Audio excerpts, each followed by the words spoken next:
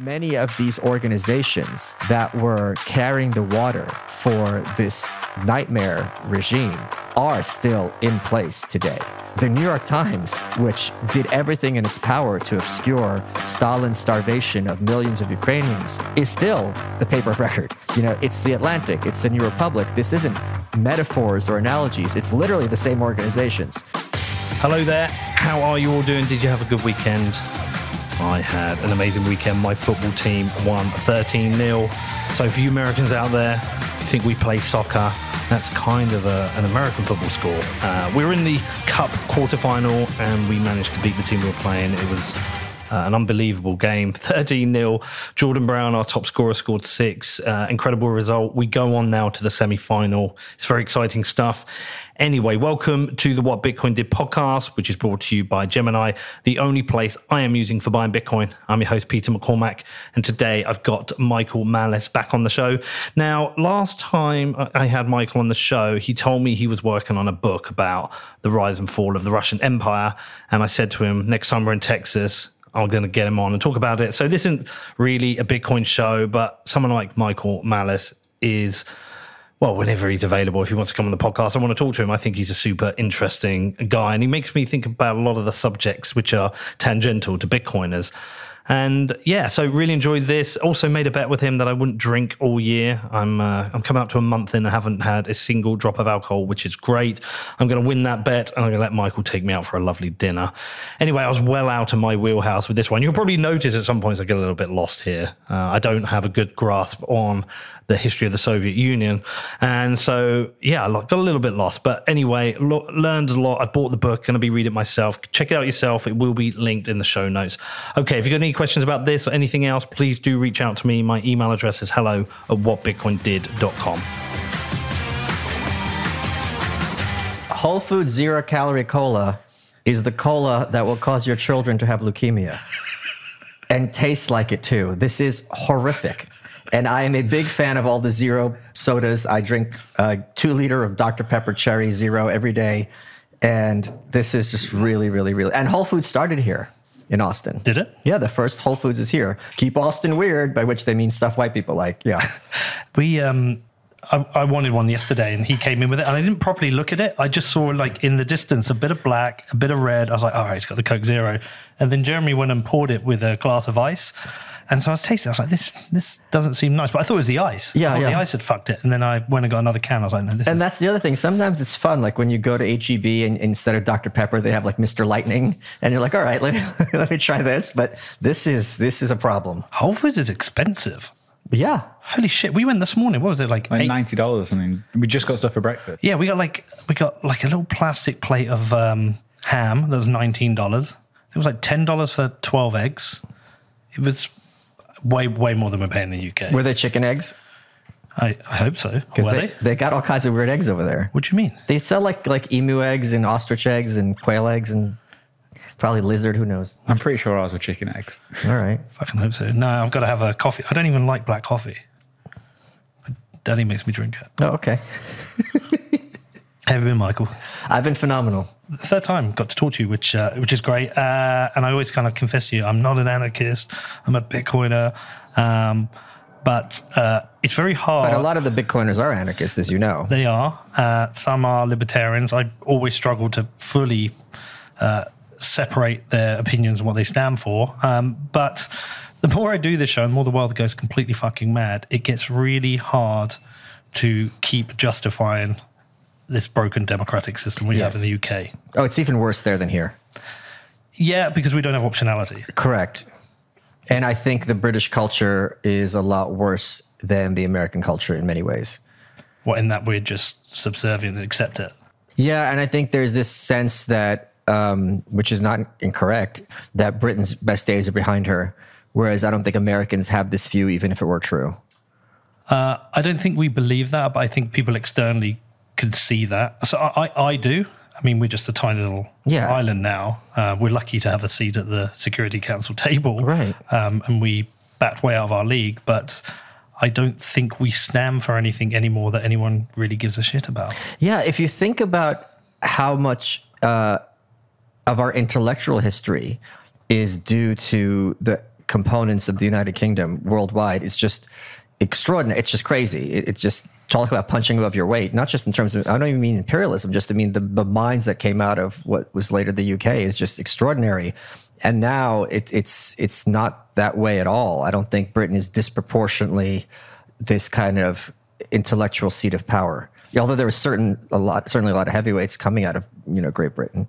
We also have the way our politics is set up is slightly different in that you had two very divided lines, and where in the UK, whilst we have divided lines, they really have come to the centre. Yes. And they're way more politically correct. Yes. And so no politician really stands for anything meaningful. No one is really willing to challenge anything that seems kind of nonsense. So we just kind of have these two sides battling over very minor things. It's like who's going to spend the money the best at the next election, Right. rather than the meaningful things. I mean, I know enough about British politics that it's unimaginable that anyone would even say the words, and please correct me if I'm wrong, NHS reform. To have any kind of meaningful change to the NHS other than increasing it, dramatically, I think that wouldn't they be dead on arrival? Yeah, it's a real problem now. We've talked about that a lot on this show because, I mean, the NHS is fucked. It's completely fucked. We've got massive issues with wait times, massive issues with ambulances, massive issue with funding, waiting. The whole thing is an absolute mess. It's very clear it's not working. But I don't think you have to have massive reforms. You could have incremental reforms and just very minor ones. I've stopped going to the NHS doctor. I go to a private doctor now. It's £50 for an appointment. I get seen, usually, if I turn up on the same day, because they know me, they'll find a gap. And if I phone up, it's usually the same day or the next day. And you're seeing a doctor who knows you, because it's small practice. He knows everything about you. It's a personal relationship. Whereas if I try and get into local NHS, sometimes it's 3 weeks. Wow. Yeah, unless you've got like some massive emergency and they'll try and get someone to call you. Then it's but these places will see you for £50. I talked to my dad about this. He's in Ireland. It's £50 for everyone within their health system. And just like a minor difference like that would stop. That would remove a huge amount of waste. But they won't even do that. I'll put this in perspective for you. We had a guy on the show recently. The receipts for the government at the moment, tax receipts, was it 1.1 trillion? Yes, I think so. Yeah, 1.1 trillion. Would you have a guess of how much of that goes to the NHS? Oh, I have no clue. 200 billion. Wow, okay. Yeah, so about 20% for a shit service. Cool. Which everyone loves, though, in principle. They love the idea of the NHS. They love the idea. I think that is starting to fracture. Oh, really? Okay. Yeah, I think that's starting to fracture, but no political party is going to turn around and say, yeah, here we go. This is the public spending in the UK. Wow. So it's 50% more than on Social Security. It's almost double. Oh, it is double. Education. Twice as much on healthcare as on education. Yeah. So this is the thing I found most interesting, though. Debt interest is higher than education. Oh, wow. That's bad. Yes. That's very bad. So they're spending more on their own stupid borrowing and Yes. spending than they are on education. Wow. Yeah. And double, well, I guess Britain doesn't really need that much money for defense, particularly. Well, we've got you guys. We just do as we're told and you protect us. But yeah, so the problem with the NHS, it's a bit like here. Can you imagine Biden saying, no infrastructure bill, we're going to raise taxes, we're going to cut spending? I'm going to disagree with you because Really? if you look at Canada, Trudeau's dad, Pierre Trudeau, when you have the leftist party, they're the ones who are in a position to have these austerity measures and get away with it because there's no one really to their left to criticize them. Okay. In the same way that when Reagan jacked up spending in the 80s, you couldn't really criticize him because he's on the right wing of the right wing party. So in many of these countries, in Europe as well, you have these parliaments, it's the lefties who have the political space to do something about it. That said, I do not think there's any possibility of Joe Biden saying what you had just said. Yeah, well, the only austerity we've had recently was under a conservative government, Right. and they were seen as evil, greedy, And it rich. was barely anything. Yeah, I mean, there were some really weird policies they did. They did this bedroom tax, whereby if you had a council property and you had 2 bedrooms, they did these weird taxes that you couldn't get away from. But the reason I was bringing this up, more of a setup for what we're going to talk about today, is we did this interview, and this guy said the problem with governments now is they're insurance companies. Okay. He was explaining that to fund the war, say World War II, they would get into massive debt. But after the war, they would be able to pay off the debt by raising taxes, knowing productivity would increase, and also the spending on military would have to stop. But because there's been no war, governments have gradually spent more and more money. And now if you bring that back up, Danny, if you look, I mean, the NHS is essentially a health insurance. We all contribute into a health insurance. He's a good follower on Twitter, actually. Public pensions are essentially an old age insurance. Social security is an insurance. I would say education is slightly different. That's more of a public service. Defense is an insurance. State protection is an insurance. Transport, I mean, more infrastructure. But he said the majority of government spending is kind of insurances for what people can't do themselves. And he was explaining that you just trend to a more and more unproductive society. Therefore, your debt increases, and this is how you unwind the currency. And I think this is what is drawing me more into at least the libertarian world of smaller government and more responsible spending, which is why it's good to come and talk to you again. Yeah, it's, to me, the horrors of socialized medicine aren't 3-week wait times, which, if that's the worst you could say about a system, it's not the end of the world. But it's things like when you have politicians prioritizing whose lives matter over other people's lives. And this happened to my friend Lauren Chen during the COVID situation. She's a popular podcaster. You might know her. And her dad had been diagnosed with cancer. I don't have the exact details, but he either couldn't get treatment or a checkup because all the priority was for COVID. And it's not like you could pay, they have a monopoly there, so you couldn't really pay someone else or your own private oncologist. And she's sitting there and she said to herself, why am I funding my own oppression? And just the powerlessness to feel that, I know my father has cancer, and I know every day that passes, it's not like, I have cancer Tuesday, on Wednesday it's going to go in a good direction. Yeah. It only goes in a worse direction. You just don't know how fast and how much time you have left. So those kind of horror stories. And speaking of what you said earlier, if those regular visits get outside the realm of the average person, and you encourage people or you incentivize them in whatever way to have this kind of emergency room medical care, which we have here. You can't legally turn someone away from an emergency room, I think is how the law is written. Point being, if I have a broken leg or swallowed some poison and you just got shot, you're all being treated kind of the same. And it's really not every emergency is an emergency in the same sense. Like if I have the flu, it's an emergency in that I can't go on like this for another 2 weeks, but there's no possibility really I'm dying the next day, right? I just feel like complete crap. But if you're bleeding out, that is we have to take care of this right now. Obviously they have different ways of sorting this thing out, but what ends up happening is you're going to the emergency room and you think, I'm going to see someone quickly. You're sitting there for hours. And, if you have something to the point where you're going to the emergency room, maybe it's not I'm shot and I'm bleeding out, but it certainly takes a lot, I think, for most people to be like, all right, I need to go not to a doctor, to the hospital right now. Yeah. I actually had to go to the hospital when I was in, where were we, Miami? Miami. I have a weird heart thing where I get these things called SVTs. It feels like a heart attack, but it's completely harmless. It's just electrical signals. But when it happens, you have to go to hospital just in case you're having a heart attack. That happened to my friend now. Yeah. And this is the great thing about aging. They told her these are the beginning stages of menopause.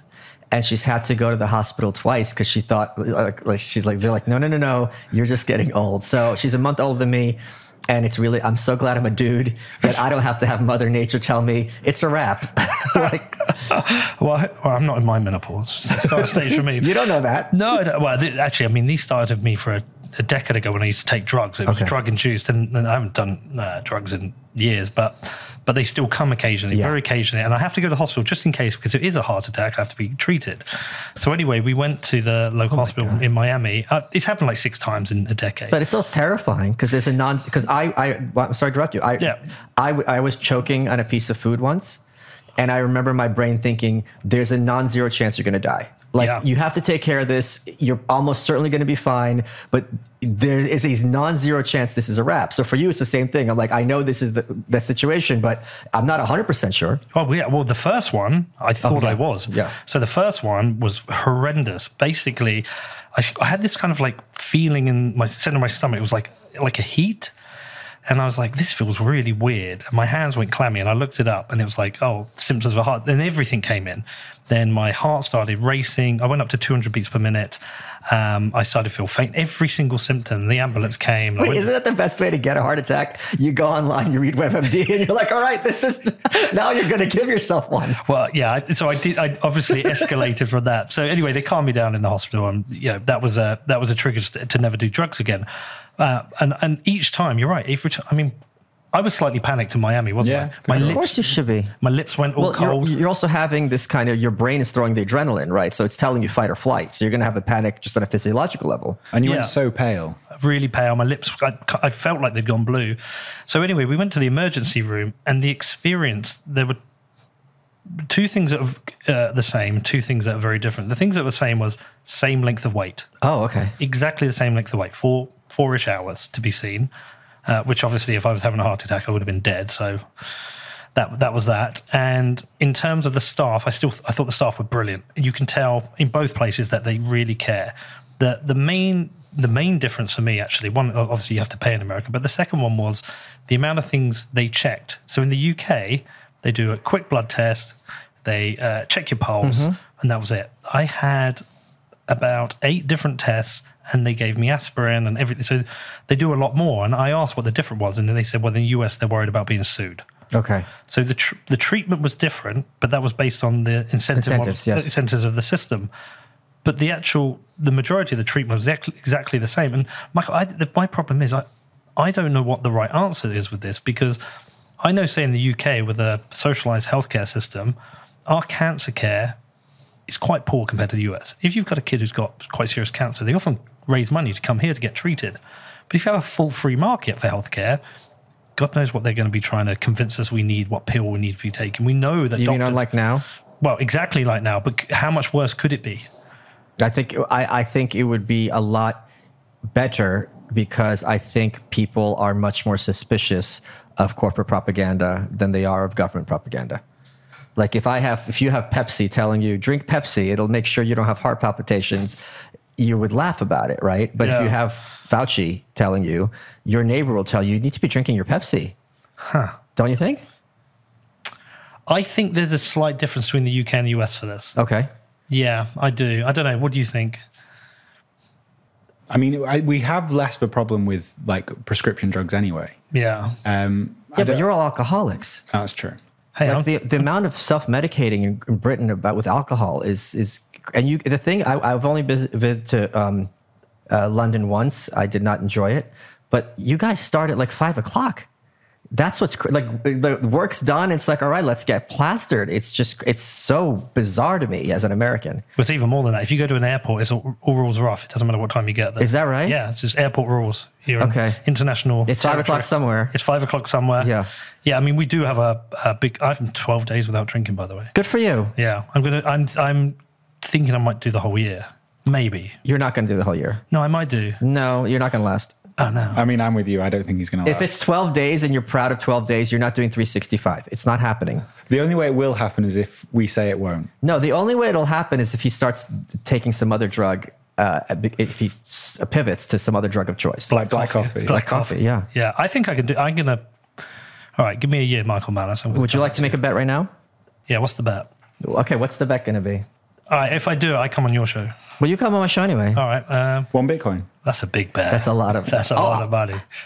That would be interesting. That's a big. Would you bet. take it if it was that? I'd do the bet. One bit, but how will I know he's telling the truth? Well, Danny will be honest. Just promise Danny 10%. I think the problem with that is Bitcoin could be 100 grand in a year. I mean, how do you feel about that? Well, Bitcoin's a Bitcoin. The Bitcoin's the standard value, not the dollar amount. So that's. I'm a long-term Bitcoin person. Oh, so you've got a stack, right? Yeah, Okay. I don't have a stack, but it's You got certain- enough. It's I'm not. I'd rather have my funds in Bitcoin than in fiat currency. I mean, I would make that bet if you want to make that bet. I don't know that I know you well enough is the problem. So I don't know what my odds are here. All right, I tell you what, let's make it easier. First time we're in Austin in the year, take me for the best steak. Oh, that's a great bet. I will take you to an amazing dinner. Yeah, right. Perfect. Because no one's going to lie over a dinner. Yeah, absolutely. Okay, we got that. Fuck a whole year. And we could find a cool restaurant to film at. Michael, and make it an episode. There was no chance he was ever going to go for a year. Oh, I know. but still, it's just... I bet by... Do you know I own a football team? Soccer team. No, I didn't know that. Yeah, so my vape and my manager vapes, and we both said we're going to give New Year, and we made a bet, and we agreed it would be from midnight, and I broke at 2 minutes past midnight. It's like Kramer on that Seinfeld episode where they agree not to jerk off, and then like 5 minutes later, he just slams the money on the table. That was it. He turned up for the game, and I was like, we had a game 3 days later, and I didn't tell him because I didn't want him to stop. But when he turned up, I was straight away, here's 50 quid. Okay, yeah. Lost that bet. But anyway, sorry. Wait, let's put this on our calendar. All right. I'm going to put on my calendar right now to check a year from now. Well, 1st of January. Yeah. Yeah. I'll do a calendar invite you both. Yeah, do that. You do that. So someone's picking up a nice tab. Do a 6-month check-in. Yeah, that's a great idea. It's my birthday in 6 months. The problem is if I've kept to it, I might not want to drink at the dinner. Whereas... Well, that's fine. If I lose, we will drink a fuckload. Well, I don't drink. Oh, you don't drink? No, it makes me meaner. How long have you not drunk? I don't remember the last time I've had a drink. Oh, so years. Yeah. I mean, I'm not a AAA. Like I've had a sip, like someone has a cool cocktail. I'm like, let me try it, but I haven't had a drink. I don't know how long. Well, I'm saying 2023 because I kind of think I just want to stop. Well, you should. It's really, for that to be, I had a poll recently on Twitter and I said, which of these like 4 drugs do you think has done the most damage? And it was like cocaine, marijuana, alcohol, or cigarettes. And alcohol just ran with the numbers. What order? I'd go alcohol, cigarettes, cocaine, marijuana. Yeah, same here. Yeah. Because the number of people using cocaine is quite small. Yeah. I mean, I've had sessions where I've done them all. But the other problem is alcohol has upsides. Tobacco's all downside, basically. Like alcohol, you have a drink with dinner, wine culture, there's something to be said for that. So there's benefits to, like cigarettes are like, I had a friend who worked for something called the American Council on Science and Health, and they would be debunking health fears, that's in the media. Like, oh, if you eat too many eggs, you're going to get fat.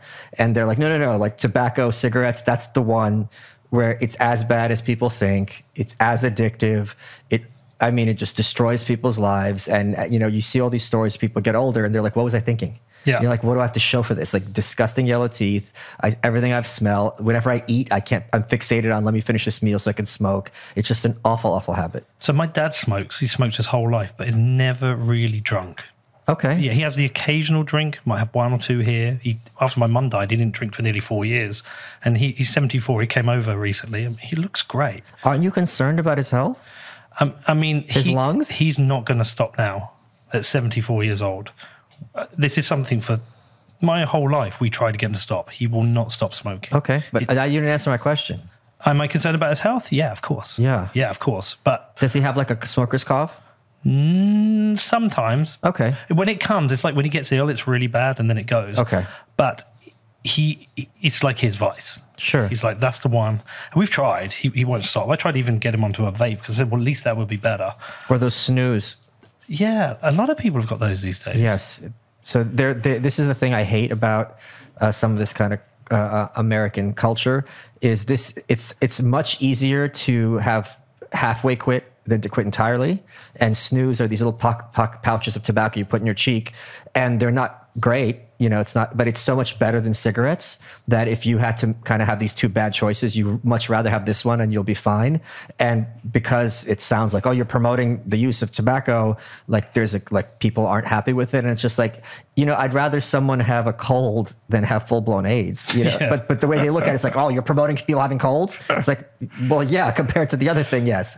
Is that the thing the other day? Well, Eric Yakes brought one to England and we went to watch the football and I tried it and it was like rocket fuel. I nearly fell over. Yeah. People have caffeine ones as well, don't they? Yeah. This called, something with a Z.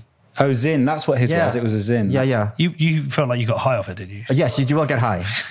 But no, that's something separate, the Zyns. Oh, okay. Yeah. All right, I'll have another word with Dad when I get back. Anyway, back to what I was saying is that... Well, just one more thing, because this is your dad. I mean, know. this is something very serious. Yeah. When's the last time you got his lungs x-rayed? He probably has never had them. See, that's the thing. You're his dumb son. I don't care what you say, Peter, blah, blah. You show someone their jet black lungs, that might be what it takes, especially someone in their 70s, to be like, wait a minute, I don't have that much time left anyway. And is this really worth it? You never know. I mean, I would love to get him to stop, but I would bet you a Bitcoin he doesn't. No, I believe you, but I'm just saying that, like... No, it's hard. I mean, but I remember... It's got to be scary to watch.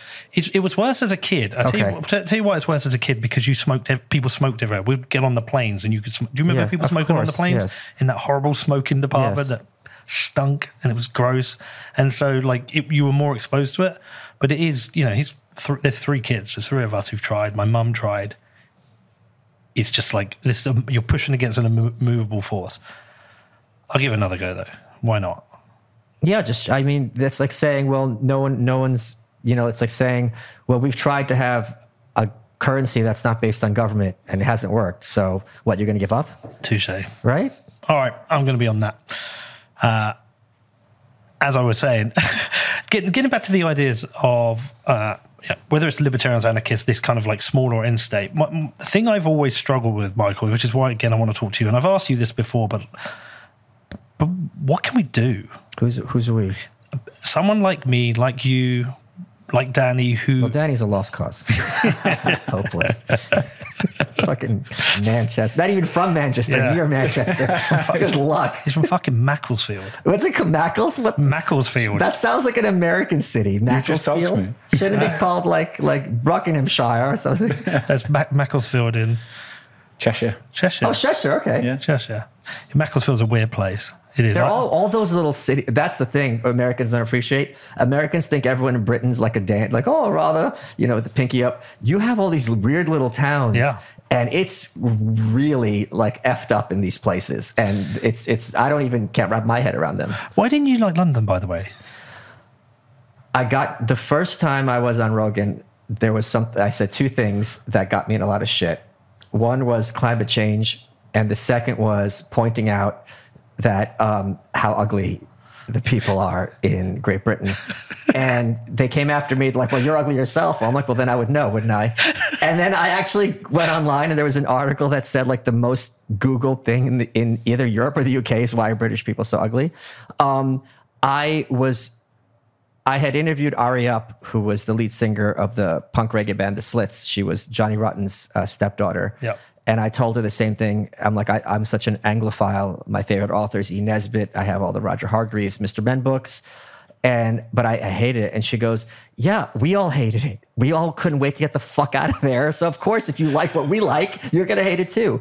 I thought the people were, as Americans, you are raised with this idea that British people are an order of magnitude smarter than we are. That's not true. As a New Yorker, I don't think British people are particularly brilliant. And if you ask any British person, sure, they'll be defensive and they say, hold on, Americans are pretty dumb. That's true. But they will admit that British people are also not particular. There's plenty of dumb people. I thought the city itself didn't have that much to offer coming as a New Yorker, because you guys didn't even have skyscrapers, right? So London isn't as compact as New York City. The food wasn't what I would expect from a city of that kind of caliber. We just didn't. It was fine, but being an Anglophile, I had such high hopes that I'm like, this isn't some magical fairyland. I think maybe because you're a New Yorker. Yes. You're used to a massive, interesting city with great food, cosmopolitan, interesting people. Right. You can live within that small radius and get everything you need.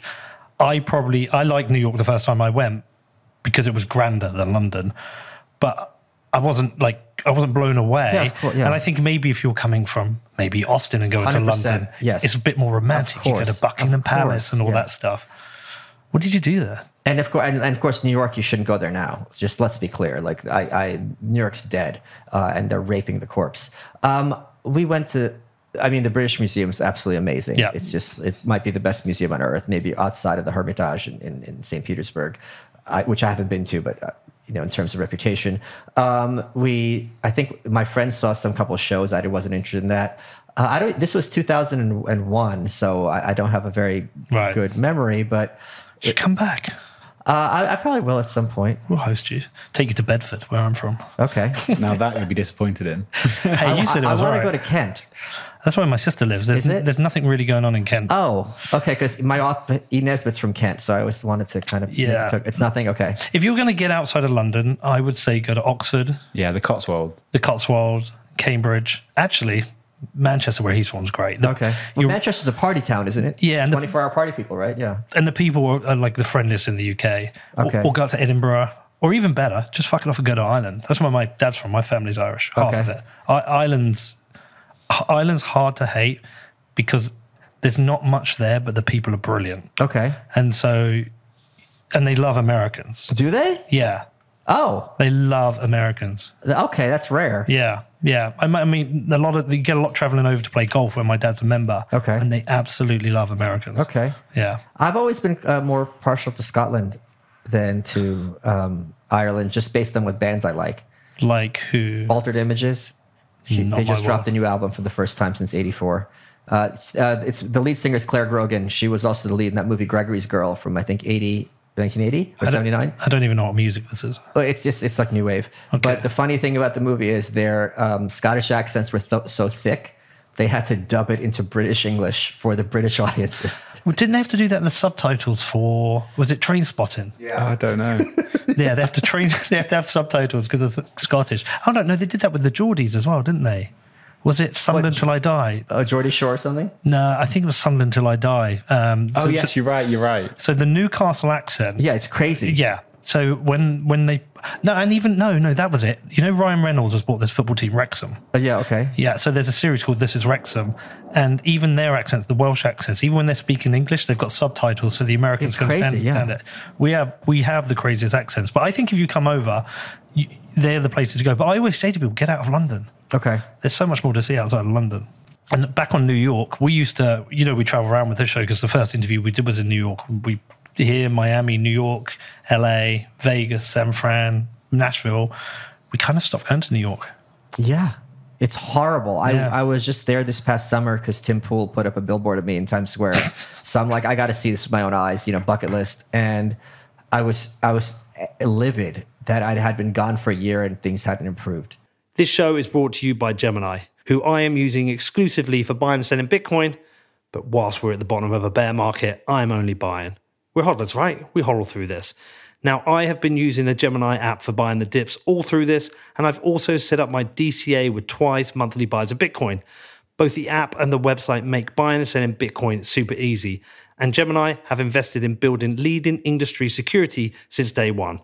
Gemini are also running a special offer for listeners of What Bitcoin Did. All you need to do is head over to gemini.com/WBD, and new customers will get $20 in Bitcoin when they trade over $100 or more on Gemini. Now, if you want to find out more, please head over to gemini.com/WBD. That is GEMINI.com/WBD. Next up, we have Fidelity Investments. Now, one of the most regular emails I receive is people asking how to break into the industry. And Fidelity Investments reach out to me as they are looking to recruit hundreds of digitally native associates to their team to help shape the future of money. Now, Fidelity Investments is a diversified financial services provider with more than $7.2 trillion in client assets under administration and over 1.3 million trades each day. And they have also been pioneers in the Bitcoin mining and asset management space. Now, they started in Bitcoin back in 2014 when they entered the mining space, and have continued to grow their team and services ever since. And their in-house fintech incubator is where the teams come up with innovative solutions to bridge the worlds of traditional finance and decentralization. Now, you have the chance to join them and directly impact how they deliver financial services to their customers. And they provide the resources, training, and development to make you successful in this emerging industry. Now, if you want to learn more about this, then please head over to crypto.fidelitycareers.com. That is crypto.fidelitycareers.com. Also, today we have my new sponsor, Wasabi, who I will now be using to make sure I keep my Bitcoin private. With the release of Wasabi 2.0, privacy is now effortless as a wallet has introduced privacy by default. Now, rather than having to choose to CoinJoin, this can be done automatically, so you just have to receive your Bitcoin, wait for the CoinJoin, and then you can spend freely. All the magic happens automatically in the background, which is a massive UX improvement. which that's always something I care about. Now, you do get additional privacy through Tor integration into Wasabi, so you don't leak your IP address. There is also no more minimum denomination, so you can coin join any amount, and there is no change, so any amount you receive from a coin join is private. Now, privacy is something I am definitely taking more seriously, and with the recently released Wasabi 2.0, this becomes so much easier. Now, if you do want to find out more, please head over to wasabiwallet.io, which is WASABIWALLET.io. You, as somebody who lived there or from there, what did you hate about the change? What is it? Because we come in as tourists. For me as a tourist, well, firstly, as a podcast, it was hard because there's less and less people to interview because they're all left. There's a lot of places closed down, like kind of Irish bars we used to go to. The whole city smells of weed. I don't mind weed, but it just smells of weed. And then there were people openly trying to sell us cocaine in Times Square. Again, I've got no issue with people doing drugs, but it was a signal to me. Yes. And then everything, it almost felt like it was becoming... Why would you buy cocaine on the street? Like of all the like especially in this fentanyl age, like of all the things to do, if you're gonna spend your money, buy your cocaine from a reputable source. Yeah. Like this is forget your dad and the cigarettes. Like this is the one where you don't want to get it from the guy in the street in Times Square. Yeah. Kids, if you're gonna use cocaine, make sure it's from Whole Foods. It feels like it's going a little bit Gotham City. It's gone a lot Gotham City. Yeah. So first of all, there was so many cool spots in my little travel hack, which I'm comfortable sharing with everyone is, and my friends who I travel with, sometimes this annoys them, but who cares? I'm the blue check and they're not. Whenever I go to a different city, I always go to the weird ice cream place, right? But because that's also in the cool neighborhood. Okay. And I've been to a lot of cities, been to a lot of weird ice cream places. The best one happened to be the one in New York, Ice and Vice. It didn't survive COVID. All the little establishments that were only in New York that you couldn't find in other places anywhere on earth that were really kind of special and magical, none of them, or virtually none of them, managed to survive the COVID regime. So what do you got left? Do we need another? If I need to go to Target, I need to get on a plane to go to Target. That's number one.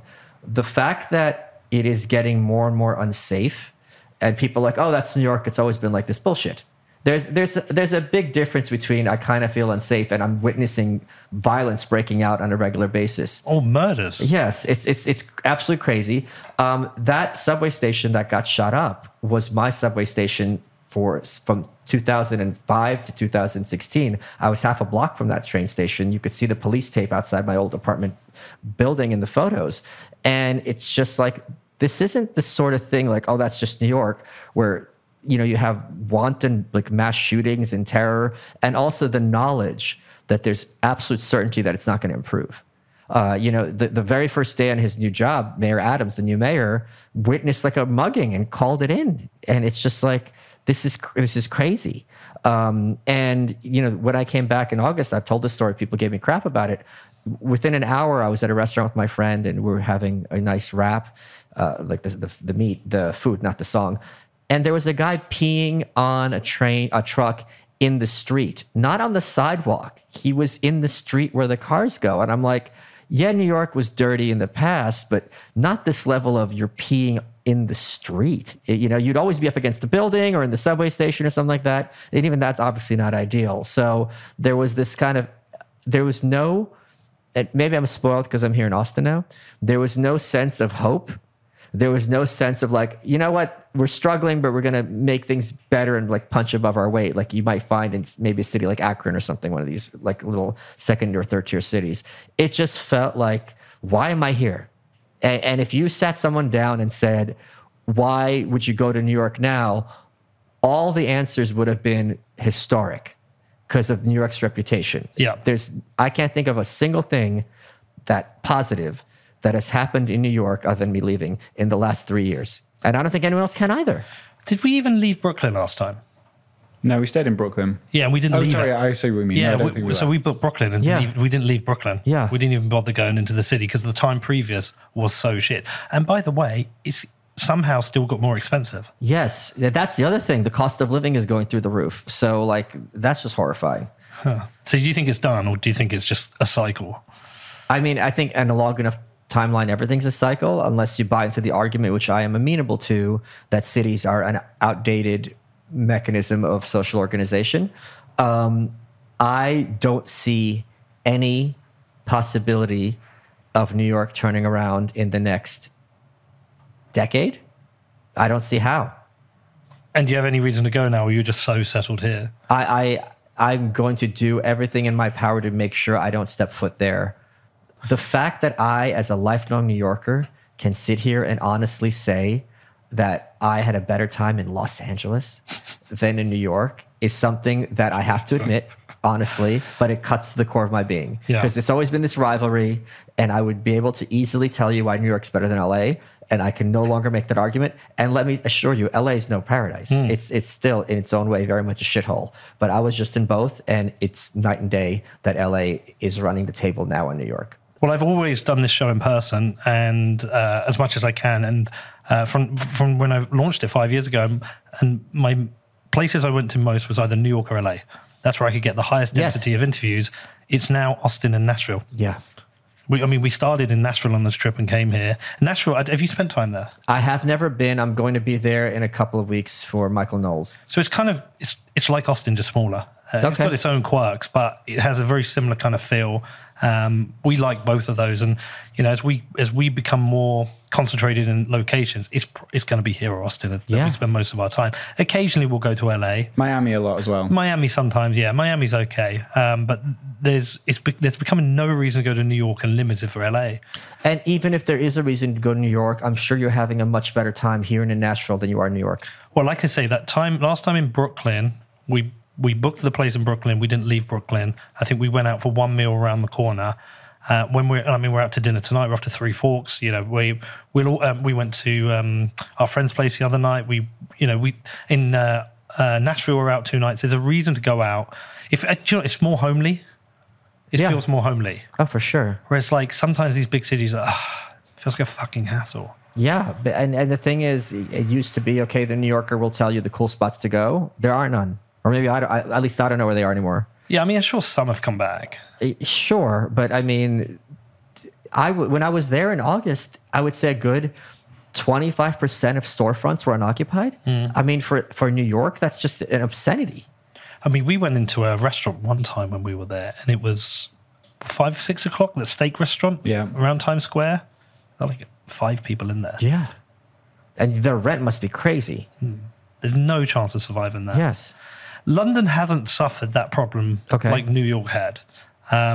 It seems to have rode it out okay. I think, my experience of going back there is still kind of vibrant and bubbly, but we don't have optionality. London is our major city. You're not going to go to Manchester instead, whereas you had that option to come here, or you could have gone to LA if you wanted. We don't have that, so maybe that's why we survived that makes sense. Yeah.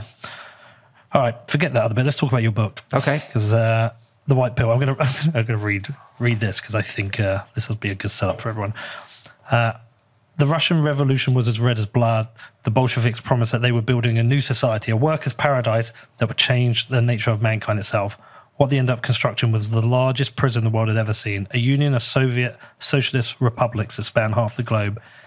It was a country where people's lives meant nothing, less than nothing, and they knew it. But no matter what atrocity that the Soviets committed, the secret police, the torture chambers, the show trials, the labor camps, and the mass starvation, there was always someone in the West rushing to justify their bloodshed. For decades, it seemed perfectly obvious that the USSR wasn't going anywhere until it vanished from the face of the earth, gradually and then suddenly. This is a story of the rise and fall of the evil empire and why it is so important that the good never give up hope. This is The White Pill. So, I'm going to interrupt you because it's the first time I've heard someone read it out loud. That's the blurb on the back cover of the book. And I wrote it in one sitting. And wow. When you write it out, you kind of don't ever think about it again. And that's the first time hearing it from somebody else's mouth. And let me actually do a little digression because this is really, really funny. Mm-hmm. I had a friend who had I wrote an article about this years ago. I had a friend who had a girlfriend and she was terrible for him, and that's fine. But at a certain point, they were talking, getting married, having kids. And she just declared that the kids are going to be raised vegan because that was a big part of her identity. And now I had a big problem because it's not just the veganism per se, but it's also like if your planned wife is going to unilaterally make decisions for you like this, that is an issue because you have to have the ability to both have your input and so on and so forth. So what I did is he had sent me some DMs that they were going back and forth. And there was a website at the time called extranormal.com or .org, whatever. And when you put text in there, it would animate it. And you would have these kind of two characters read the text. So I had these two bears read, the boy bear and the girl bear, they're having the argument. And when he heard the words being said by these characters as opposed to him and her in writing, and you could hear, oh, this is someone talking to a crazy person.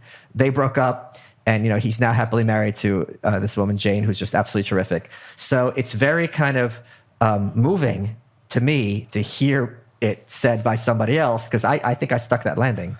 Yeah, well, so I tell you what's interesting about this is it isn't possible for me to read every book of everyone I interview because there's too many people, there's too many books.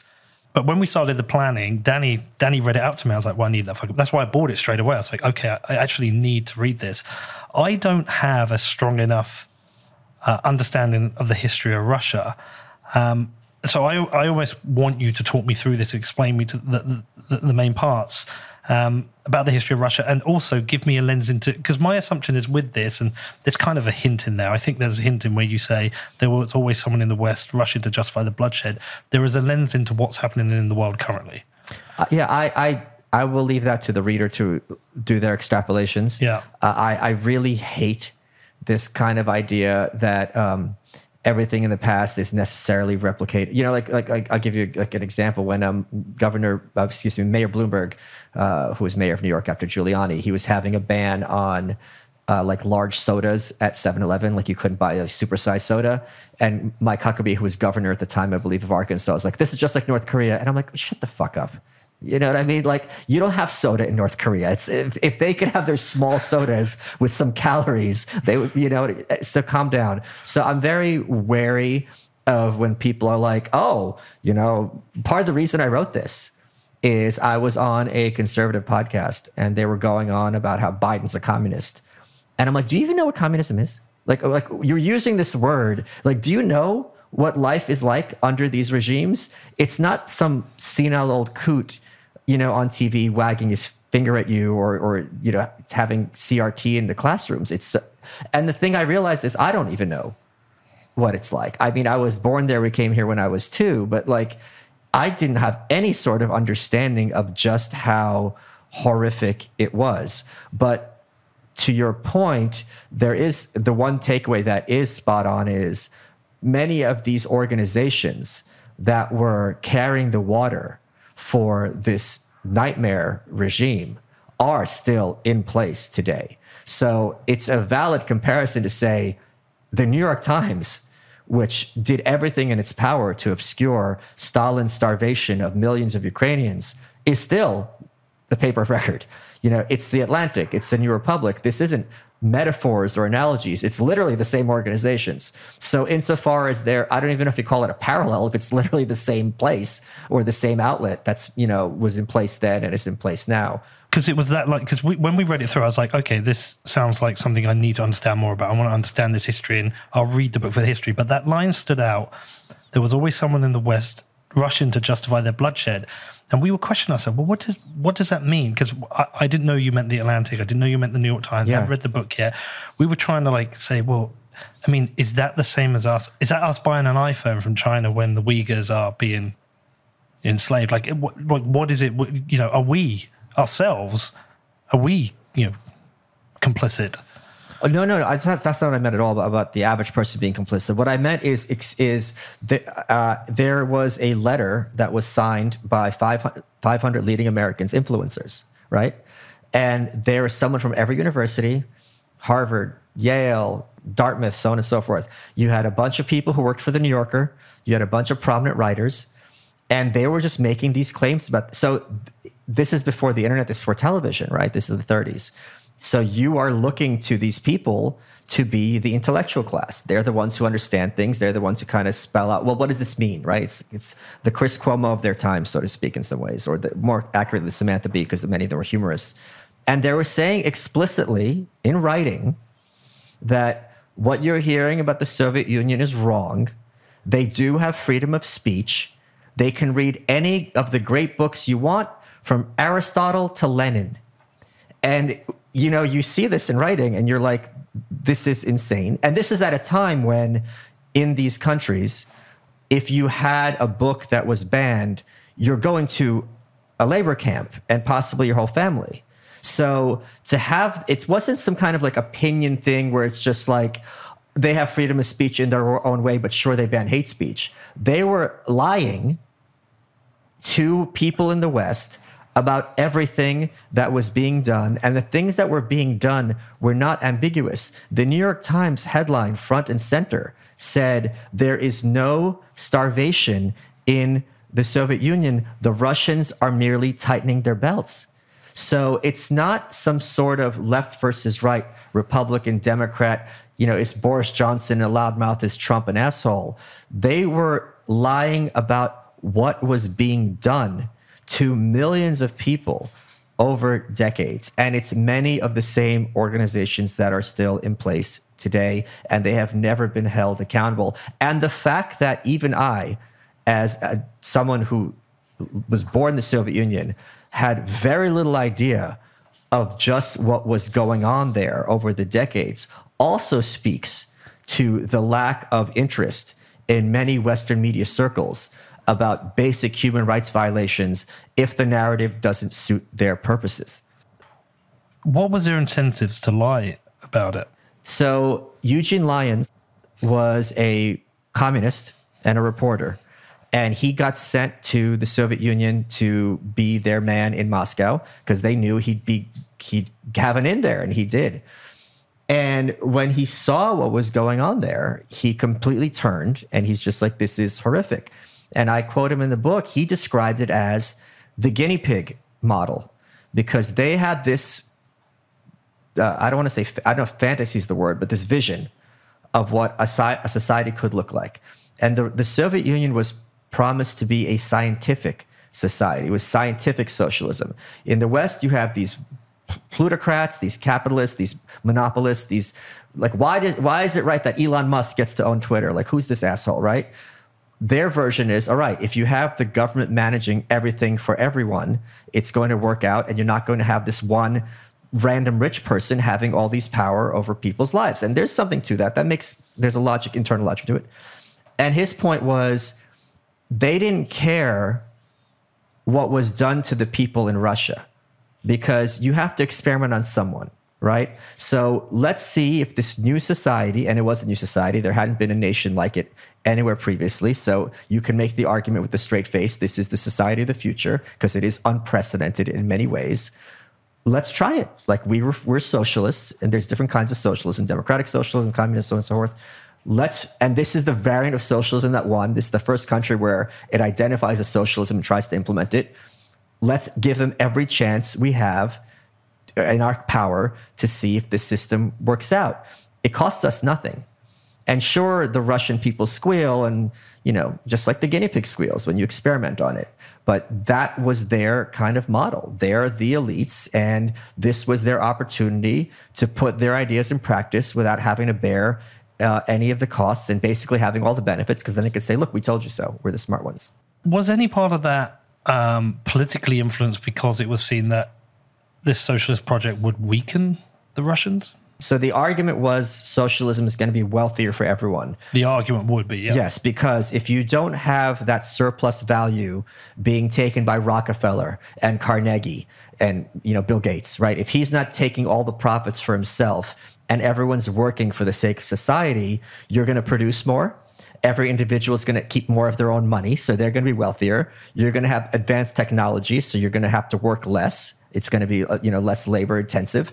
And once we industrialize, because Marxism is very much an industrial revolution ideology, and we have factories everywhere, everyone's going to be wealthier and happier and better off. And that prophecy had a lot of support for itself when the Great Depression hit, because this was the look, we told you for decades, capitalism is going to implode under the weight of its own contradictions. The stock market collapses. You have unemployment, some like 23% or something crazy here. It's systemic. It's not changing for a decade. And they could say, look, we told you so. So since we predicted that capitalism is unsustainable. It's going to collapse of its own weight. Therefore, what we're telling you as the alternative is going to work. We just have to give it a chance and industrialize Russia and look how much progress we're making. 5 more years, they had the 5-year plans, another 5-year plan, another 5-year plan. And what's fascinating to me right in the course of this book is how many at different, how you play poker and at different stages, like I'm out, you have a bunch of people around the table, I'm out. There were different steps when people who were, committed communists or committed leftists were like, all right, this is okay. Because the thing is, they also didn't want to say I'm out and turn, because then they're siding with the right and the conservatives, who they knew are bad people, who they, from their perspective, who they knew are like, okay, I'm not for this. And these people are for the worst elements of society. So I have to be opposite to them in some capacity. But then, a big one was when Stalin makes a pact with Hitler.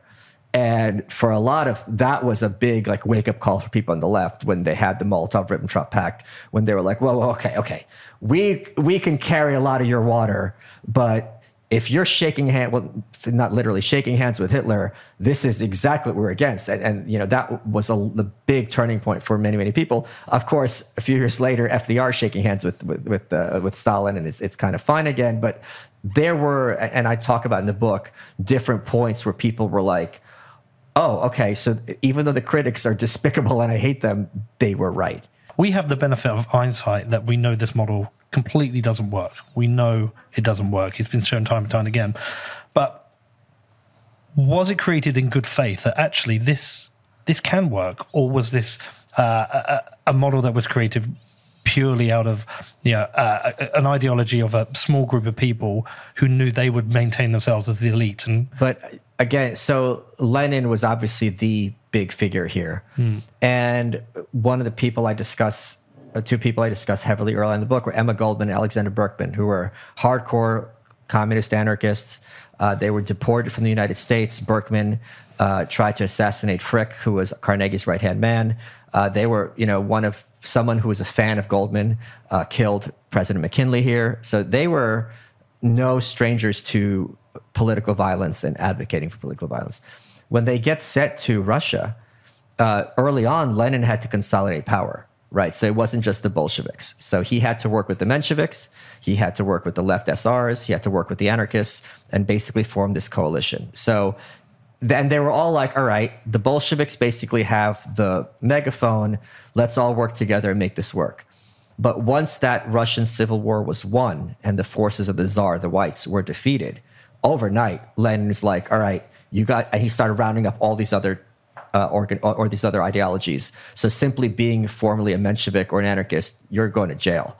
And Goldman and Berkman saw this, and they were like, Berkman was in prison when the Russian Revolution happened, and he had said, this was the happiest day of my life. This was something I've been working for years, to see socialism seize power. Like, he couldn't believe it.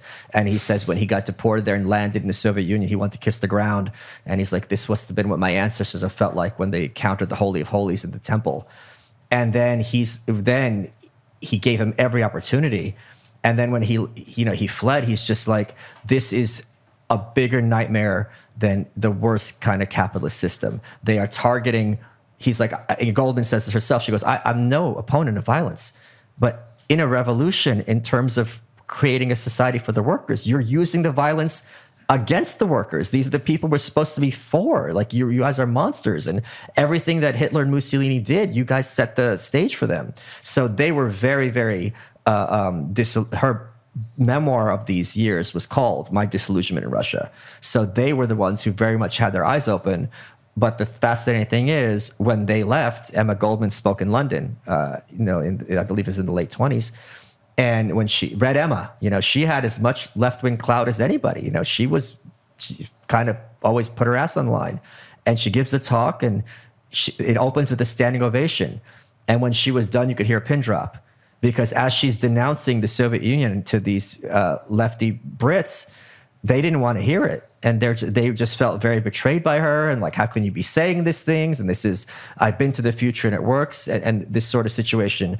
And it was almost as if, it was almost literally, you don't know what you're talking about, even though she had been there and they'd never left the confines of their posh homes. And that is a theme, I think, with many intellectuals, where they feel comfortable opining about places they've never been in without having done their homework. Now, obviously, I haven't been in the Soviet Union, but you do a lot of work, you see both sides. They were only interested in hearing their perspective, which is this is going to work and it has to work. Did any part of it work when they first started? Was there any successes, or was it just a complete abject failure? I don't know. I mean, it worked in the sense that it became more industrialized. Yeah. It worked in the sense that you had increased literacy. And for example, Sputnik happened, they were the first satellite, but the question always is at what cost? So you could say that you solve the problem of famine by starving everyone. And if you starve everyone, no one's hungry, right? So it works. So I don't know what works means in this context, but the costs of what it was done to these people, including many children, is something I had not been aware of at all. And while learning about these atrocities, was extraordinarily disturbed by. How horrific are we talking? I mean, I think it's much more horrific than anything I'd known. I'll give you just one example, and this is under Lenin. So a lot of these kids became homeless. The parents died or were arrested. They were abandoned. And there were some bunch of street kids in Moscow, and they were pickpockets, little thieves, whatever, teenagers. So the secret police rounded them up, took them to the cellar of the prison, and were beating the crap out of them, asking them who your partners in crime are, literal partners in crime. Then they take the kids in the car, drive them around Moscow, and make the kids point people out. The kids they weren't members of some kind of Yakuza. They were poor street children stealing to get food. And if they didn't point people out, they were going to get the shit kicked out of them. So they would just start pointing at people at random. But the line that really disturbed me was hearing that it was the hardened prisoners, the adults, who couldn't bear hearing the sounds of the kids screaming as the kids were realized they were being returned to the jail.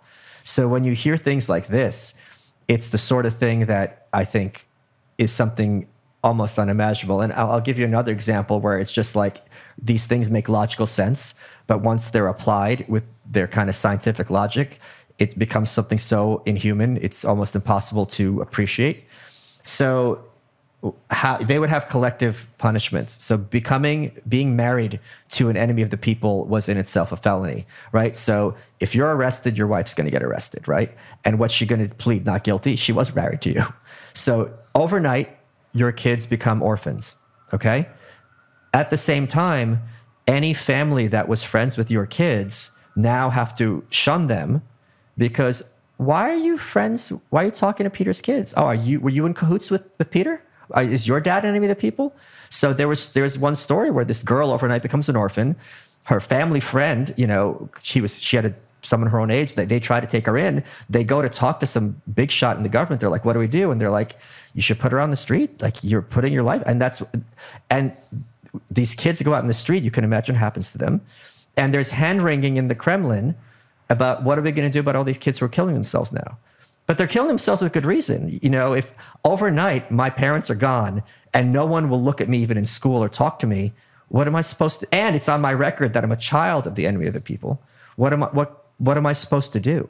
So when you hear things like this, which make perfect sense given the premises of the system, it does a number on you, and I think for most people. And the thing is that happened to Gorbachev. When he was a kid, his grandfather got arrested for supposedly being a Trotskyite or something. And he talks about how my house became a plague house. That was his words, meaning like everyone in the village just avoided it like it was radioactive. And he's a kid. Was he 5, 6, 7, 8? Now no one wants to talk to you? For what? And we don't even have that here. Imagine like if you were a murderer, and you deservedly go to jail. Maybe your kids wouldn't reflect on your children. Their friends in school would maybe be weird, like, oh, your dad's a murderer, but it's not like I can't talk to Peter's kids anymore because maybe I'm putting my life in danger. That wouldn't be the concern. This show is brought to you by Ledger. Now, recent events have highlighted just how important self-custody is, and Ledger is the smartest and easiest way for you to take control of your Bitcoin. And the world's most popular hardware wallet just got better. Ledger have recently announced the launch of their Nano S Plus. The larger screen makes it easier to manage and verify your Bitcoin transactions, and the Nano S Plus maintains the same high level of security as all other Ledger products. Now, I have been a Ledger customer since early 2017, before I even started this podcast, and I absolutely love the S Plus. If you want to find out more and purchase a hardware wallet from Ledger, then please head over to shop.ledger.com, which is shop.ledger.com. Next up, we have BitCasino. Established in 2013, BitCasino was the first licensed Bitcoin casino, and they are trusted by tens of thousands of players worldwide. Not only do they have cutting-edge security, but they also have fast withdrawals and VIP experiences that money can't buy. With over 2,800 games and tournaments to compete against each other and 24/7 live chat support, BitCasino is the best Bitcoin casino that you can go to. Now, if you want to find out more about BitCasino, the first Bitcoin casino to win an EGR award, head over to bitcasino.io, which is BITCASINO.io. And please remember to gamble responsibly. Also, today we have Ledn. Now, from savings accounts to personal loans and even mortgages, Ledn's financial services enable Bitcoiners to experience the benefits of their holdings today without selling their Bitcoin. Ledn only supports Bitcoin and USDC, two of the highest quality and most liquid assets in the industry. They are also dedicated to transparency and are the first digital asset lending company to complete a proof of reserves attestation, which they will re-verify every 6 months. With multilingual support on standby 24/7, Ledn is there to support all your needs. And not only a Ledn sponsor, I am also a customer of theirs too. Now, if you want to find out more, please head over to ledn.io, which is LEDN.io. So was it just all about maintaining control then? It's hard to get inside the heads of the people at the top.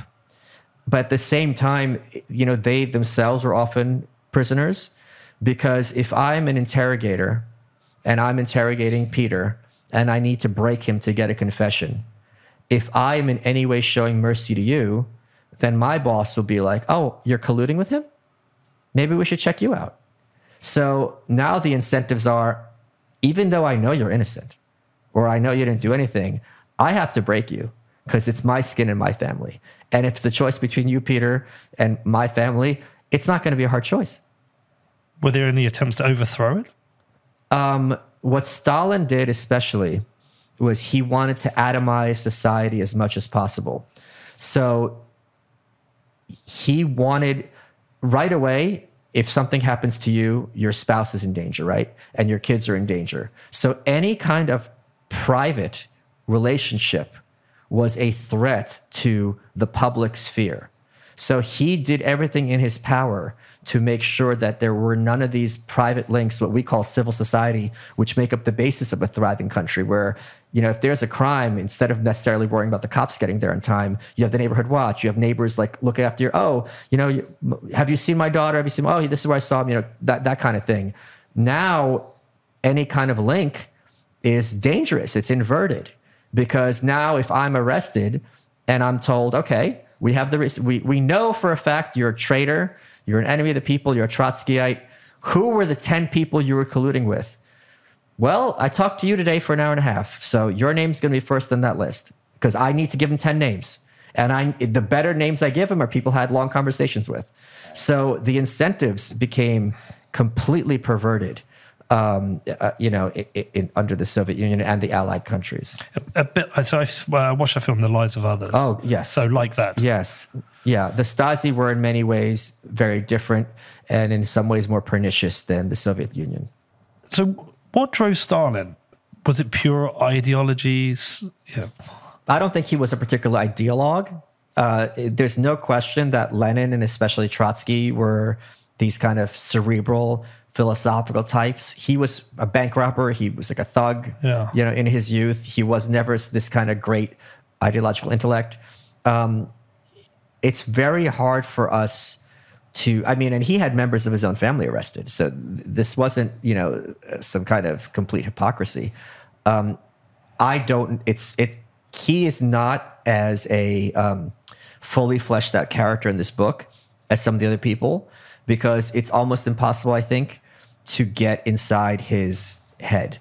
Because even with Hitler, it's like, okay, you're driven by hatred of the Jews. You have this vision of Germany conquering the world. That's not a very complicated mindset to get into. Him, a lot of it makes a lot less sense, and just in terms of internal logic. How are Lenin and Stalin both considered in modern Russia? I think my understanding is that Stalin is having a bit of a renaissance, because he is kind of this vision of when Russia was this. I mean, Russians complain, and I think fairly, that they don't get enough credit for being Hitler. Because if you look at the cost of lives that the Russians gave versus Americans, I think it's like 100 to 1. It's some crazy, different metric. They got to the bunker first. They were raising the hammer and sickle over the bunker. It wasn't the Stars and Stripes. Now, a lot of these lives were lost because Stalin fucked it up really badly, and he was called to task for this after he died. And they were sending soldiers into a battle without even bullets. So like they were just getting mowed down. Just, your life was just worth even a bullet from the Germans. So there was some really crazy things going on. And when Hitler launched Operation Barbarossa and invaded Russia, Stalin couldn't believe he was betrayed, and they lost days just doing nothing because he was just shocked and just sat on his hands. So that is a big, I think, historical something that they view as an injustice, that we're not getting the credit for this. We're the ones who won World War II against the Nazis. Lenin, I think, is there's still controversy. Should he he's mummified in Red Square in his tomb there. Should we finally bury the guy after 100 years? It's actually over 100 years. Oh no, 1924 he died, I believe. So, but you'd have to ask them. I think there's much more of a fondness, not necessarily for them as individuals, but for when the USSR was a rival superpower to the US, and the entire world was, we were one of the two big guys.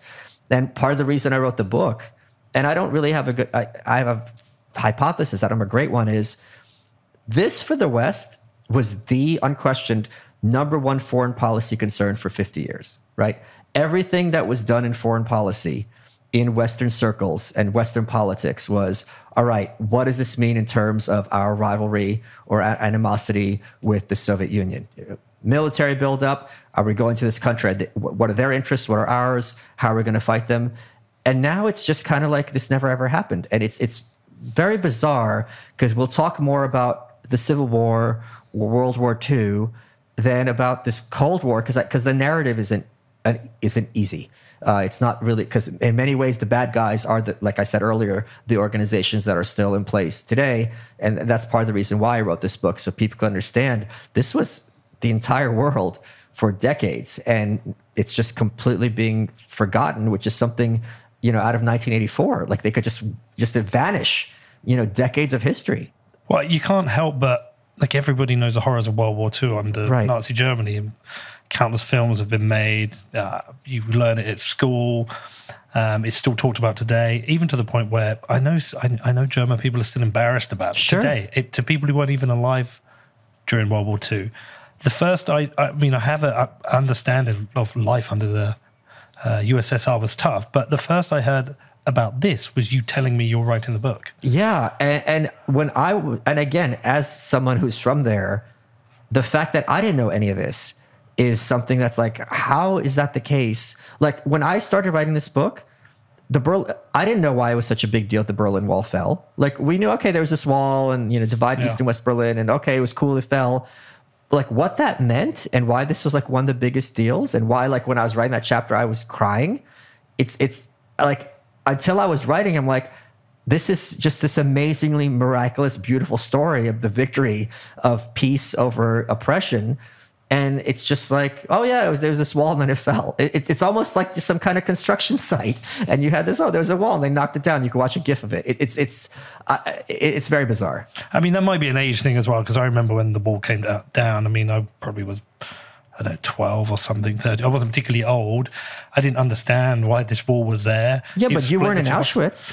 No, but what I mean is like I wasn't educated as to why there was an East and West Berlin. I didn't understand why Berlin had been split after World War II and who controlled. I just didn't know any of it. But that's the whole point. This was in our lifetime. I didn't know that either, really, to the extent. But we know why we fought Hitler, right? Yes. We knew why we teamed up with Stalin to fight Hitler. Why the Berlin Wall was built is not something that's common knowledge, which is crazy to me. Do you believe it's to do, therefore, as Stalin supported the West, it was kind of ignored? And do you believe that there was as much reason to perhaps send troops into Russia as there was to send them into Nazi Germany? World War II is obviously an extremely complicated, tricky situation. My buddy Curtis Yarvin has this quip about which genocidal ideology should I be more concerned about, the one that won or the one that lost? Jesus. And there's Pat Buchanan, I think, wrote a book arguing that if we stayed out of World War II, we should just let them kill each other off and then just pick off the one who was left. I'm not a strategist. And part of the reason I wrote this is the atrocities of the Nazis are taken for granted. It's just a given that this is just an abomination. What this kind of complements is this guy that we were teaming up with, during World War II, he's no angel. And I think there's an understanding he's like a brutal dictator, but we kind of think of brutal dictators like you have to have long hours at the factory and you're kind of hungry and then you can't really criticize him in the media. It's so much more pervasive and insidious than that. And, the tagline for the book is, it's almost impossible to explain to free people what it's like to live in a totalitarian dictatorship. And it really is. And I tried my best to replicate what that feeling is like, where literally every aspect of everything you do has to be viewed through the lens of politics. Who am I talking to? How much can I trust them? What am I saying? You know how like sometimes you leave a job interview or like this happens to everyone I know who's done Rogan. They leave Rogan and they think, fuck what I say. Because it's 3 hours and you're like, something's going to be pulled. Like, did I just fuck up my career? But imagine if that's your case with literally everyone you talk to. Yeah. Every person you meet has the power to call in the secret police and you have to worry that night, are they going to come and take me away? And I'm going to have no resources to fight this situation and what that does to you. It's something I don't think any of us in the West are able to emotionally wrap our heads around. Well, you have no ability to have your own identity. Right, because the whole point of collectivism is to minimize the power of the individual. Yeah. And you might say that's a good thing. You don't want Elon Musk or Bill Gates or George Soros or Donald Trump, being able to, snap his fingers and people live or die. And you could understand that. But then it's like, wait. If you're saying the powerlessness of the individual, think about everyone listening to this. What that would mean is if you were powerless, if you don't have choice over where you work, what you read, what music you listen to, who you talk to, where you live, and what that would mean to you and how that would affect your day-to-day existence. And constant fear that you might end up being arrested, tortured, sent to prison for something. Or even just give it an opinion. But it doesn't even have to be that bad. It could be that if I'm at work and my boss is a dick and I just raise my voice to him, tomorrow I'm working in a mine. It doesn't have to be a prison. It could be like, I have a nice job, and today you're a podcaster, and tomorrow you have to be working in a fast food restaurant. Now, it's not the end of the world. They didn't have fast food restaurants, but you know what I mean? Like you're washing dishes. But to have that sense of like everything I have, the very little I have, can be taken away at any time for any reason, and I will have nothing I could do about it. And did you speak to many people in researching the book who actually lived through this? No. This was, I had plenty of background from my work with North Korea and having visited North Korea, which is the closest analog you're going to have on the earth today to kind of living there in these times. When did you go to North Korea? 2012. You've never been? It's the new Milan. Yeah. No, I fancy that. Do you know, there was a time I used to run a lot. The marathon, the Pyongyang Marathon. I used to run a lot, and I got inspired by this podcaster called Rich Roll, who's like an ultra athlete. And I was like, right, I'm going to run the 10 most dangerous marathons in the world. Like in my head, I was going to do Afghanistan. I was going to do North Korea. Why is North Korea dangerous? Well, just, in the thing in people's minds of like these dangerous countries. You know, this is what I was going to do, Sudan, and then I put my back out and I had to stop running. That was years ago. But no, I did fancy going. There's actually a crypto guy, who's got arrested over there for going to teach how to use cryptocurrency. So, did you enjoy it? Oh yeah, because it was so weird and different. Well, it was the closest I could have of an experience of seeing my family went through back in the day, right. And also the thing that does a number on you is how normal the people are. So when you see that these are just regular human beings, and just how that's the scary part, and they're in this gigantic prison, it'll be better, you know, because there's this kind of low-key racism in the West. Asians are weird, like Japan, you know, like I want to go to Japan, but I know the culture is going to be like going to another planet. So you're kind of like, okay, they're different from us. And then when you go there and they're cracking jokes, your guys are cracking jokes, and you're like, holy shit, this is, there's so much more just even banal than you expect. And that just makes the nightmare that much worse. Yeah, I guess the closest I would ever have been, I went to Venezuela a few years ago. Okay. At least they have the freedom to leave across the border. A lot of people I went to Cucuta at the border in Colombia, where people were coming in and out to try and get certain goods. But I also got to go in and experience, and just little things. When you get out of East Caracas, which is kind of the cosmopolitan part of the city, we stumbled across a huge government march. There was, you know, Chavez murals and Maduro murals everywhere. Everybody is supported by like a food basket from the state. That's the closest I got to it. But I think the horrors there are more the difficulty people have in earning wages, but they become resourceful. I don't think it's anywhere near as, you know, horrific as of what you wrote about. It's also that I'm sure they have internet there, right? They do. Yeah, so they don't have internet. They don't have access to the outside world. So that kind of complete control of information is something that is really very much surreal. And when Prav, the newspaper, which is called Truth in English, is telling you one thing, and then as soon as you have information about the rest of the world, it's like, wait a minute, something's not adding up here. And that was very key to bringing down these regimes. Yeah, my friend Alex Gladstein works at the Human Rights Foundation. Oh, that's wonderful. Do you know Alex? No. I think you'd really enjoy interviewing him. He's amazing. They did a project called Flashcards for Freedom, and what they would do is get memory sticks with Western films, Western culture, and they would have these distributed in North Korea. And this was a way to get people so they could actually see what life is like outside of North Korea. Because a lot of people have no idea. I guess, and you know, that's what would drive people to at least try and escape. There's horrific stories of people trying to escape. And there's this supermarket in Houston, which is still there. It's I think it was a Key Food, now it's a Marshall's or something like that, and or Randall's. Excuse me, it was a Randall's, and that's whatever. Boris Yeltsin, who was kind of Gorbachev's rival towards the end, he went to NASA. And while he was there, he's like, let me go to the supermarket. And there's, you know, photos of him there, and he's looking around. And he's seeing the amount of items on the shelves is something he'd never seen in his life. And he's seeing that the people there are just like school teachers, cab drivers, you know, truckers. These aren't some kind of dignitaries. And I think one of the people describing it said, oh, they seem to be particularly shocked at the size of the radishes or something like that. And you see these pictures, and he's just walking around. And the thing that was really kind of jarring is he went from there to Miami, I guess, back to the USSR. And on the plane, he's holding his head in his hands. And he's like, they had to lie to us because they knew if we saw what was going on here, that it would all go to shit. Oh, yeah, that's the photo. I'm going to go to that supermarket. I'm just going to start bawling because he's there. But the thing is, imagine what that's like, Peter. You're a major, I think he was like the equivalent of mayor at Moscow at the time. Yeah. You're on that flight. And you realize everything I've been told is a lie. And you know it's a lie. It's not like bare shells versus this. There's kind of a gray area. They were told that they have more food than us. And then you go look at this and you're like, I've never seen this much food in my life. And this is one rando supermarket in the middle of buttfuck nowhere, right? Bumblefuck nowhere, excuse me, pardon my French. And so he's just sitting there and he's like, holy shit. Like it completely scrambled his brain. How did that impact Yeltsin? Did that make him want to have closer ties to the West? Well, it made him much more hostile. And Yeltsin was a big mess. Like, let's be clear. Like, there's a question there. But it made him realize, hold on. Like, this isn't like some kind of, you know, difference of opinion, like with the NHS. Oh, should we have more spending? Should we have, you know, deregulation or something like that? This is like, okay, I am part of a system that is built on brazen lies that is also keeping all the people in my country hungry for no fucking reason.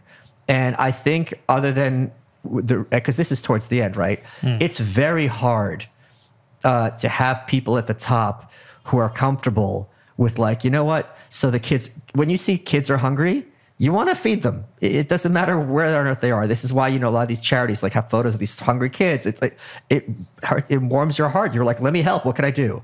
So when you see this, it's like, okay, this isn't about tweaking. Like something is systemically and wrong just at a base level.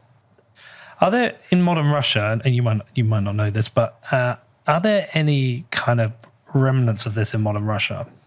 In what sense? I'm thinking specifically with, say, let's talk about the Ukraine-Russia war. And I don't want to get into too much detail on that, but my friend's married to a Russian.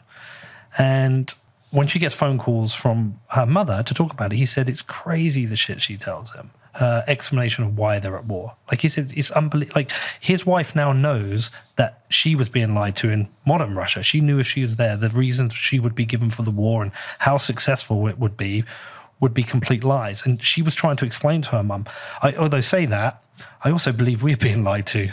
Yeah, I mean, the idea that a population is going to be lied to about war is nothing exclusive to Russia, as any American can tell you. Yeah. I'm thinking about when we were told that if we don't bomb Syria, the Kurds were going to be all exterminated, remember? And everyone was on TV saying this, like, we have to go into Syria. They're going to kill all the Kurds.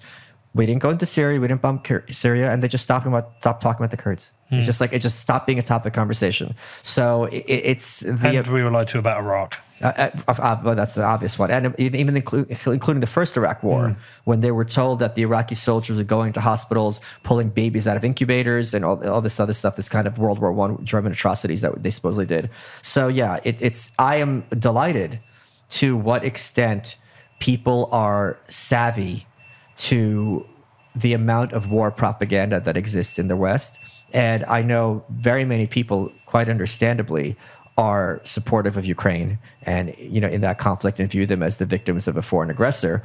But I think there's also a lot of people asking very fairly, hold on a minute, where's all this money going? Like, I want peace. I don't want any civilians, including Russian civilians, to be killed or drafted or put into harm's way. But we're just sending money. Like, you can't. Like, if me and you are at war, I can't just throw a briefcase of money at you, Peter, and then it's like, all right, we're at peace now. So, I think it's a very situation. I think we're in a much better place than we were in the 90s. You are empathetic, though, to the Ukrainian cause? Well, I'm empathetic to the Ukrainian citizenry. Yeah. It's I did a little live stream. I raised money because my dad was just there on business and he was next to, a kid on a train and the kid was crying that they're going to get his dad and so on and so forth. Then he got out, of Ukraine and there were all these refugees who were getting food. And that to me is the main priority, making sure everyone who's a civilian is taken care of and is healthy and happy. But I don't know where this conflict is going, and I'm not at all informed on the subject, despite my biography. Do you think there's ever a chance that Russia would have like free and fair elections? I don't know what that word means. I don't think free and fair elections exist. I think freer and fairer than what they have. I would say the elections we have in the UK are freer and fairer than Russian elections. I think Americans underestimate, and it's necessary for the narrative, how genuinely popular Putin, maybe until recently, is with the Russian people. Okay. There's this idea that if someone's like a thug and a crook, that he's basically cheating at the ballot box and he can't, the real people are freedom lovers and blah, blah. I don't think that's the case at all in many of these countries. And I would hazard a bet that at least as of, let's say, 2021, that his approval rating was sincerely very high with the Russian people. Why is that? Is it because he kind of holds these strong Russian values, this kind of independent, fuck the West, we can do our own thing? Yeah, and if you're a Russian and you went from the Soviet Union, who's like one of the two rival superpowers, and now you're like kind of poor and like no one's talking about you, they're talking to Germany or they're talking to China, the guy who's like, I'm only saying this half joking, the guy who's like, I'm going to make Russia great again, you can see how as a Russian, especially someone who's older, you would respond to that, to those glory days of having, world-class power. Do you think, though, now that the kind of reputation of Russia has been damaged with this war within Russia? I don't know how aware of that they are. Right. And I think here's the thing, like with North Korea, I can speak on that with some expertise. They revel in, they call themselves a shrimp among whales. So they revel in the fact that China or Russia or the US or Japan will yell at them. And they're like, no, what are you going to do about it? So there is this sense of punching above your weight and defiance that countries like this do enjoy. When you say they, though, is that the elite political class? It's not just the elite. It's the North Koreans as well. And you can't blame them. They're like the size of Pennsylvania. And listen, you know how in Hollywood, if you and I at a restaurant, who's going to whose table, right? Who's the big shot and who's going to kiss the ring? The president got his ass, to go over there. Bill Clinton got his ass to North Korea after he was president to get two people that had hostages out. They're going to his house. He's not going to their house. So he can say with a straight face, look, I am the guy who can make American presidents come here and kiss my ass. And there's something to that. Yeah, I mean, I've struggled to understand North Korean pride within the citizenry because they appear to have zero freedom. So I would struggle to... When's the last time you talked about Laos? When I went to Chiang Mai, probably. Okay, but see, everyone in America has an opinion on North Korea. I don't think any American, but they can't find North Korea on the map either, but they don't know what Laos is, right? Yeah. Yeah, no, that is fair, but I also think at what cost, Oh, well, sure. But I mean, for them, it's like... Right. The costs are enormous. I'm not advocating for the North Korean system. Let me be clear. But what I'm saying is I think the pride that they feel in being a player on the world stage, despite their extremely limited resources and their extremely small size, that has an element of truth to it. Yeah. All right. So if people want to read this book, it's out. Tell them. Whitepillbook.com. And do you want to show your other books? What? Yeah. The Anarchist Handbook did gangbusters. It's a collection of historical essays advocating for anarchism from different perspectives. And Dear Reader is my North Korean book. Right. And then you write as well. Before we close out, there's one other thing I just wanted to get your opinion on. Yes. Twitter, how are things going? Oh, I love it. Because it's more towards anarchism. No, Twitter's a private company, so I know, but it's kind of like opened up to kind of... what I like about I'm not looking at it from anarchist perspective. Okay. What I like about Twitter... the one thing I could point out, which I think everyone listening to this, or for the most part, will agree with, increasingly, people who are spewing their propaganda from whatever political persuasion there are, now they have this thing where people provide context. So you'll have some apparatchik from the Republicans or Democrats just making some ridiculous claim. And then readers will be like, in reality, this photo, I think there was some photo of a kid who was like a victim of the Ukrainian war. And the context was, this photo is from 2003. So things like this, where you have these photos that are used to play in people's heartstrings, that are used in very cynical ways. That in and of itself is a wonderful thing. The fact that corporate journalists, who are the enemy of the people, who are some of the worst human beings on earth then and now, are not being a protected class on Twitter is an extremely healthy phenomenon, that they are ratioed constantly, that they are not given reverence, but are given a small fraction of the overwhelming contempt they deserve. That's something I admire a lot on Twitter. And I also think it's wonderful, and this is something that is being politicized and shouldn't be. You could think Elon Musk is the devil, and that's fine. There's a lot of things he does that are wrong, whatever. The fact that child abuse is being talked about and discussed, and there's articles about how he's not doing it successfully. The fact that he is making a priority to remove this kind of imagery from Twitter is something that I don't think should be a political football. It's something that I think everyone should be more aware of and more supportive of. Yeah, me and Danny were talking about this yesterday, that there's this weird kind of like underground part of Twitter, but that is right there for anyone to find if they want it. There's this whole section of porn on Twitter that I didn't even know existed. Yeah. It's like, but it's just there. Yeah. That one click away, like anyone can find. It was a bit mind-blowing. Just on that point on the mainstream journalists, do you think we've seen... I don't use the term mainstream because they're so radical and so... Should we use cunty journalists? I say corporate journalists because to call them mainstream excuses their malfeasance and depravity. Do you know what? I'm going to change my language. There's corporate journalists. Do you think... Do you think the New York... I'm not being sarcastic. Yeah. Do you think that someone who works at the New York Times has a mainstream ideology? No. No, they don't. Actually, no, they don't. I think it's just historical context. I've just used that term. But do you think we're seeing like a fracturing and breaking down of corporate journalism? Yes, I think unquestionably. I think trust is asymmetrical. Yep. So if I am your friend and I tell you 100 truths and one lie, you don't regard me as truthful. That lie, carries much more weight than those 100 truthful statements. So when you see these outlets are engaged in brazen... I always say the corporate truth is factual but not truthful. They'll take things out of context just to try to skew things in one way or another. Once you spot their tactics, you realize, they're corporations. They have an agenda, which is fine. Everyone has some agenda. Once you realize what they are and what they're up to, they lose a lot of their gravitas. And I think that it's, by all accounts, they're losing their clout. And they're losing their ability to define the issues of the day and what one's perspective should be on those issues of the day. Well, look, our industry is the Bitcoin industry, and we have to routinely bat against the lies about what Bitcoin's over. Didn't you hear the article? Bitcoin's done, right? Every time Bitcoin crashes, and I saw some tweet, and I'm sure you've seen literally probably 100 of them, people putting together all the articles at different times when Bitcoin goes down. Like, Bitcoin's over. It's a Ponzi scheme, right? Yeah. Well, we even had... Or it's racist. Yeah. It's... ones and zeros are racist, yeah. Yeah, it's an alt-right currency, or it's boiling polar bears, or, I love the idea that someone in the KKK doesn't use, American currency. Yeah. What are they using? Klan money? But you laugh, but this is what I speak about them being factual but not truthful. They can say it's true. It is true that Nazis and white supremacists use Bitcoin.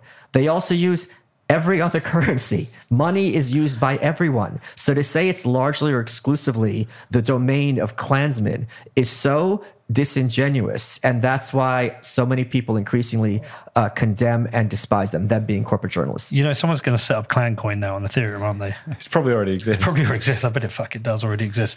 Final question on that. You just said if someone tells 100 truths and one lie, I am not part of the corporate media. I am just an independent person making content. I make mistakes. Sure. How do you deal with, what would you say as someone like I should deal with that? When I made some fucking catastrophic points during COVID. I got things I read wrong, got totally wrong. My complete interpretation. What would you say? I've got things wrong a lot. So what do you deal with that? Because is it a lie or is it a mistake? Well, this is what I do. I try to be as transparent as possible. So I'll come back to it and I'll say, this is why I came to that conclusion. This is the information I was based on. This is why I was wrong. So they might still think you're a lie. So you know how it works. When you get successful enough, you become a grifter. Yeah. And then when you get even more successful, you become controlled opposition. And then after that, I think you become a sellout. So that's kind of the gradation of success in terms of being influential or a podcaster. Are you a sellout? I'm controlled opposition now, so I just made it. So I'm really excited. Where am I? I'm grifter still. You're still grifter. Yeah, you're still grifter. Yeah. I think everyone in Bitcoin's a grifter. Yeah. I think Bitcoin hasn't become normalized enough for anyone to be controlled opposition. Once you have Bitcoin being used by Whole Foods or places like that, then you become controlled opposition, and Bitcoin itself is going to be the controlled opposition currency, right? You know this is coming. Yeah, I do. So I think in those cases, transparency and also acknowledging I understand why someone would think, looking at this, why I'm full of shit, because you can understand their perspective. And I always tell people, you shouldn't trust me. Whatever I say in this book, there's, I think, 600 footnotes. Double check it for yourself. Don't take something at face value just because I or anyone else is saying it. Well, listen, Michael Malice, I am... This is a Bitcoin show. We haven't talked about Bitcoin. I'm trying to do more stuff that isn't Bitcoin, push myself out of my comfort zone. It's always a pleasure to talk to you. I'm a bit out of my depth, and I will go and read the book, but I appreciate you coming on again and giving me the time. I've enjoyed every interview we've done. And I'll see you in 6 months, where hopefully you haven't had another drink. 6 months, boy. We're gonna do a 6-month test. We're gonna do a check-in. We're gonna do a 6-month check-in. Yeah, we'll see how we do about that. Thank you, Michael. Yeah, go and check out The White Pill. I'm going to be reading it this week. Awesome, great pleasure. Thank you. Okay, what do you make of that? Do you enjoy that? seem to have quite a good bond with Michael. I like getting him on the show. I think it's 3 shows we've made now, and every time I'm in Texas, if he wants to come on, I would love to have him on the show. I need to orange pill him a little bit more, need to get him a little bit more down the Bitcoin rabbit hole. But it was a really interesting subject. He's opened my eyes to a lot of things I didn't know about the Soviet history. So I've bought the book, The White Pill. I am working my way through it, and hopefully by the next time I see him, I'll be able to ask some better questions. Anyway, really enjoyed this. If you've got any questions about it or anything else, you want to reach out to me, my email address is hello@whatbitcoindid.com. I will get back to you as soon as possible. Okay, have a great week, and I will see you all on Wednesday.